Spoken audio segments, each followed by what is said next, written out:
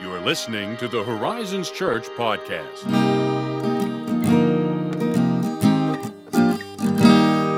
Hello, listeners of the podcast. It's me, Josiah, just in case I haven't introduced myself in a long time. I realize I'm very bad about that. If you're a regular listener at this point, you're probably wondering where Ethan is. Well, we kicked Ethan out. We kicked him right in the butt and kicked him right out. That's a lie. And the voice you're hearing right now is Zach McCord, the one and only. Hi, that's the me. Magnificent, the meme, Ooh, the legend. That part's not me. When he comes, we'll let you know. Until then, you get Zach McCord, the appetizer. It's all right. It's no entree. These are Mott sticks at Applebee's. That's probably the It's nicest thing somebody's ever said to me. No, we didn't actually kick Ethan out. We wanted to have a conversation today about the single that we just released as Horizons Church, as Horizons Worship. Horizons Worship. Would we call that an entity of Horizons Church? Would that be the correct terminology? I think we would call it... I really wanted to say something funny, but I got nothing. I'm like 2 sips into You this gotta coffee. call it like a ministry of the church, man. Don't call it an entity. That sounds Spoken like a true pastor. I don't know. Everything is a ministry. Everything is. Come on now. We're all theologians. But we actually are. But that's another point for another time. Yeah, so we wanted to talk about this song that we just released and kind of just dig into that and dig into the process behind that, kind of do some behind-the-scenes stuff and the hopes that it would make the song more accessible or you would understand the meaning a little more deeply if you haven't already thought through it. You're going to get some spoilers. Yeah, And they're good spoilers. Yes, some Unless really you don't major like ones. it, Yeah, and then unless they're bad spoilers. that's it. Yeah, so you're one of like 2 people whom I don't even know. I've actually not heard anybody say anything bad about everything I've heard about the song. If you don't Everyone like the likes song, it. send an email to ethan@horizonschurch.gov.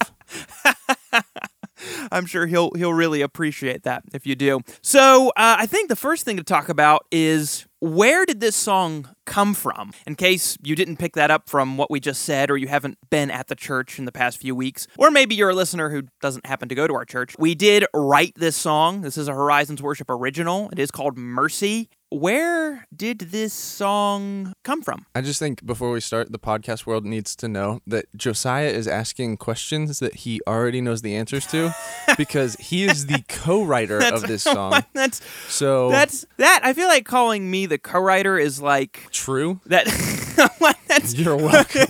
like you got some guy in the group project that you had to do in college or high school. You know, we all know group projects. Disagree. They weren't really group projects. You are a 6-wing 5, so you did not just skate by on anything. So Zach was the one who was writing it, and I would be the one who'd be like, "Oh yeah, like what if we used this word or that thing, or what if we made it this direction?" That was Josiah really was it. That also was the the heresy checker. And be like, just please reassure me that we're not leading our entire congregation into damnation.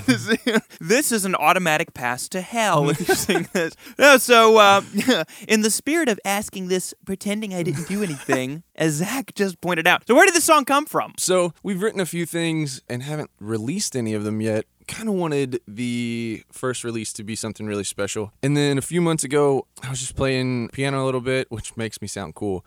I am about as good at piano as... I'm real bad. And kind of came up with this chorus and just happened to be a chorus that fit with an upcoming series we were going to do on Jonah. So then we sat down and tried to come up with this atypical approach to writing a song about Jonah. And we wanted to write a song about the sermon series, but we wanted it to also be able to transcend the sermon series. We wanted it to be able to have life on its own, but also to have enough correlation with the series that it really stood out. Yeah, because here's a little walkthrough, just in case you haven't noticed it before. But you take the book of Jonah in really basic parts. You've got Jonah, who's the guy who hears the word of God and doesn't go. right? He refuses. Correct. Yet God shows mercy to him. And then you have the Ninevites, who are members of this amazing empire. And basically, at Bad that boys. point, yeah. And you would think they had everything that the world had to offer. Oh, yeah, but then they for sure. discover they don't. And the song is basically just a walkthrough of that. It starts with "I ran from you," which is literally how the book of Jonah basically begins. He runs from God, and then the consequences of that, and the fact that even though he does that directly, God still calls him back to himself. Right. And so God's mercy knows no end. The Ninevites, these evil people who have done terrible things, who think that they have everything they want, turns out, no, they don't. God shows his mercy to them. His grace changes their ways. Bingo. His mercy knows no end. And the culmination of the book of Jonah is this moment where you realize God's ways are not our ways, because his mercy transcends any ideas we would have of mercy. Like it shocks us, it offends us, it appalls us. I mean, all these things that we're like, this is not Causes right. Jonah to get mad at a tree. Yes, exactly.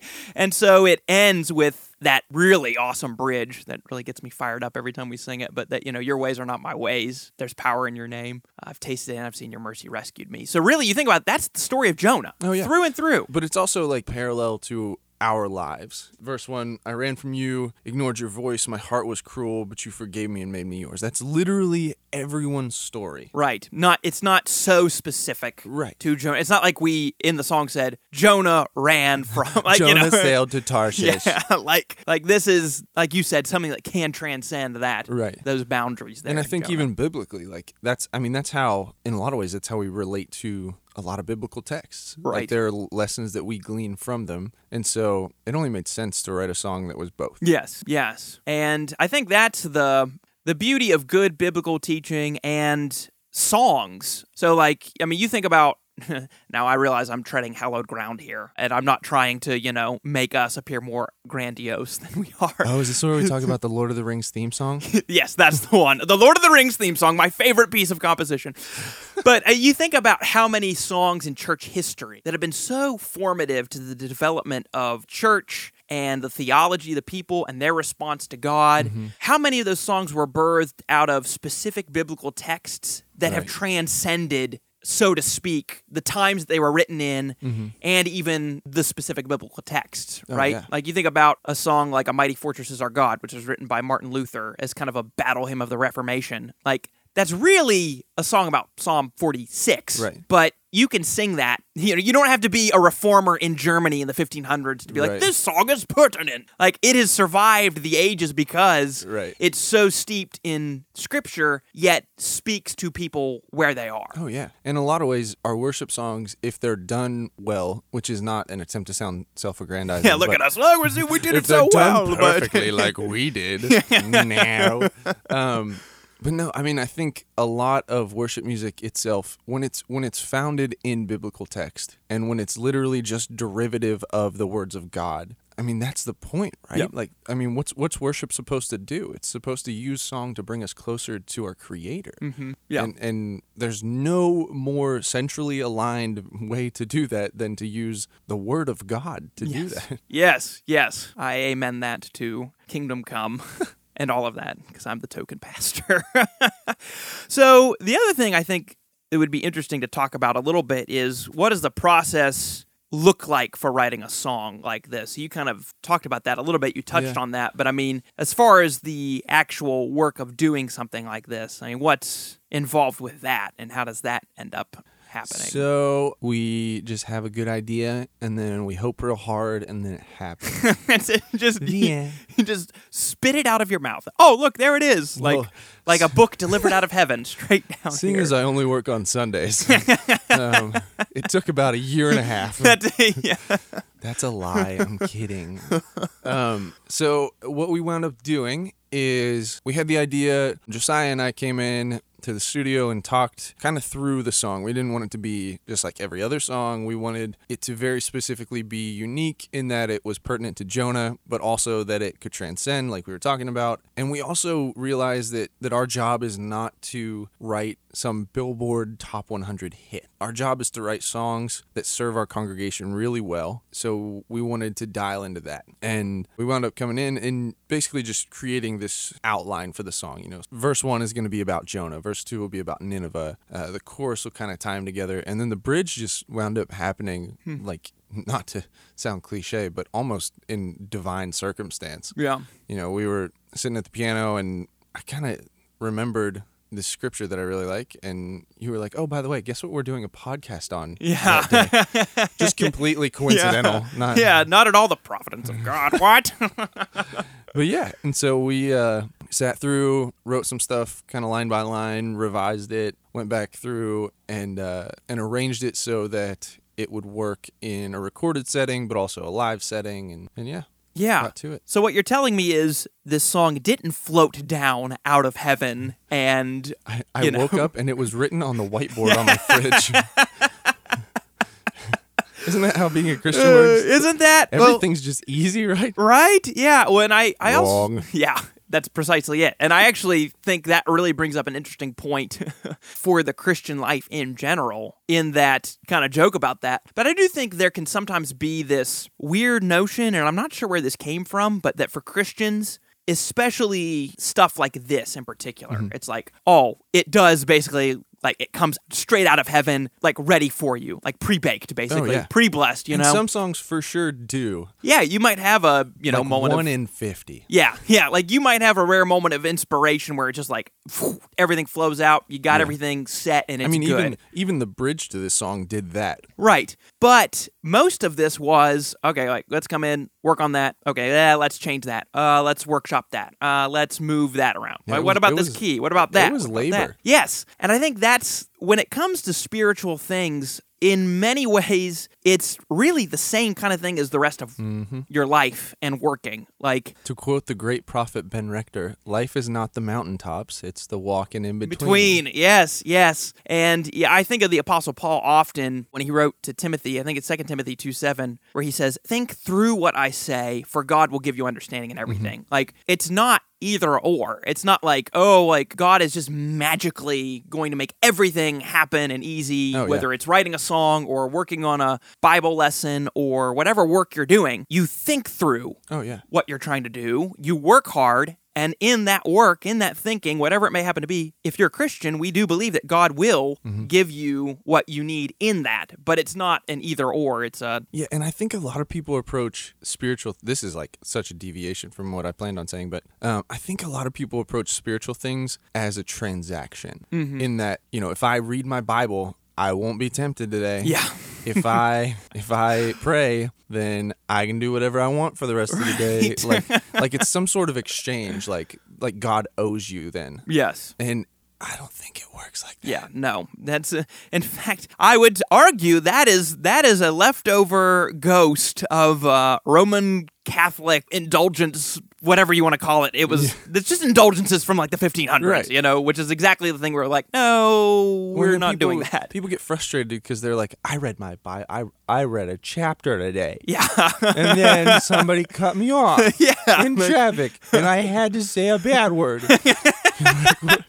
What are you talking about? Like, if you look at anyone who is outlined in biblical text, anyone who was regarded as someone close to the heart of God, their life got harder. Yeah, right. But they knew how to deal with it because they knew upon whom they could lean. They knew who their hope was found in. Like, in a lot of ways, the closer you get to God, the more of a target you become. Yeah, I mean, think about... That's not popular. Yeah, no, but think about Jonah. He is a prophet of God, one of the divine spokesmen for God, and one of the few times we actually see God directly speak, like literally to a prophet in the way that he did. Yeah. And look at everything that happened to Jonah. Like, woof, doggy. If you ever need proof that you don't have to be perfect to be used by God, look at Jonah. He was terrible. He was just awful. So, yeah, I think that in regards to the songwriting process, I think even looking at something like that, we can see how something there transcends into Christian labor in general. Oh, yeah. That's not just, this isn't just something that we're talking about like, oh, me and Zach, we're getting together and confabbing on a song. It's the stuff that we're talking about when we're working on a song. That's true of most Christian labor, absolutely. I think. So I think the final question that would be helpful to work through here is, why would we go to the relative trouble and effort of writing and recording a new song for our people when, there are songs about mercy out there, right? So, why would we go to the effort and the labor of writing a new one? Because it's a blast.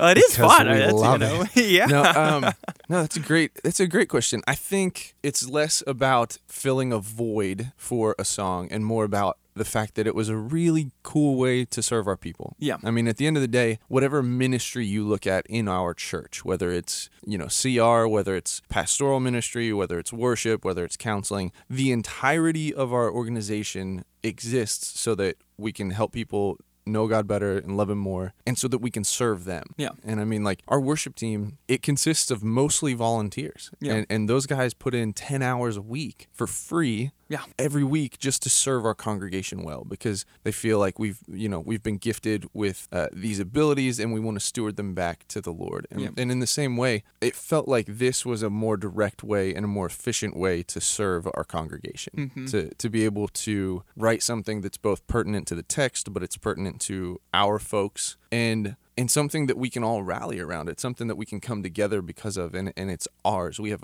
ownership of it in a way. Yeah.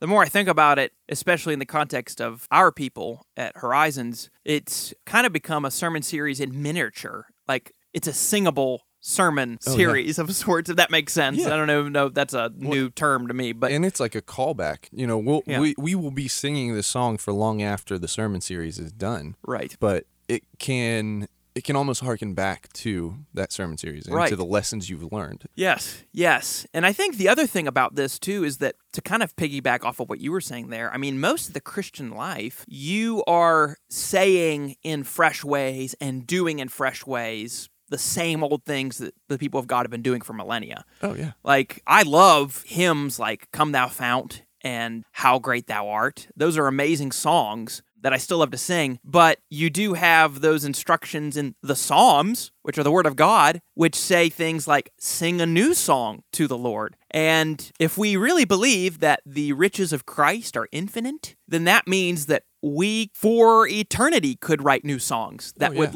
take the diamond, one diamond, say, of Christ's riches, the diamond of His mercy, and we can turn that diamond endlessly and reveal new facets of it. Oh, 100%. With new songs. And that's basically what I think we were doing there too. And how fickle are we as Christians? How often do we need reminders? Oh yeah. And you think of Joshua 4, where Joshua sets up 12 stones by the river as a reminder to the people of what God had done. We aren't different. We're the same. We are so quick to forget what the Lord does in our lives. And, we could have a miracle on a Monday, and then on Tuesday we stub our toe and we just scream, why hast thou forsaken me?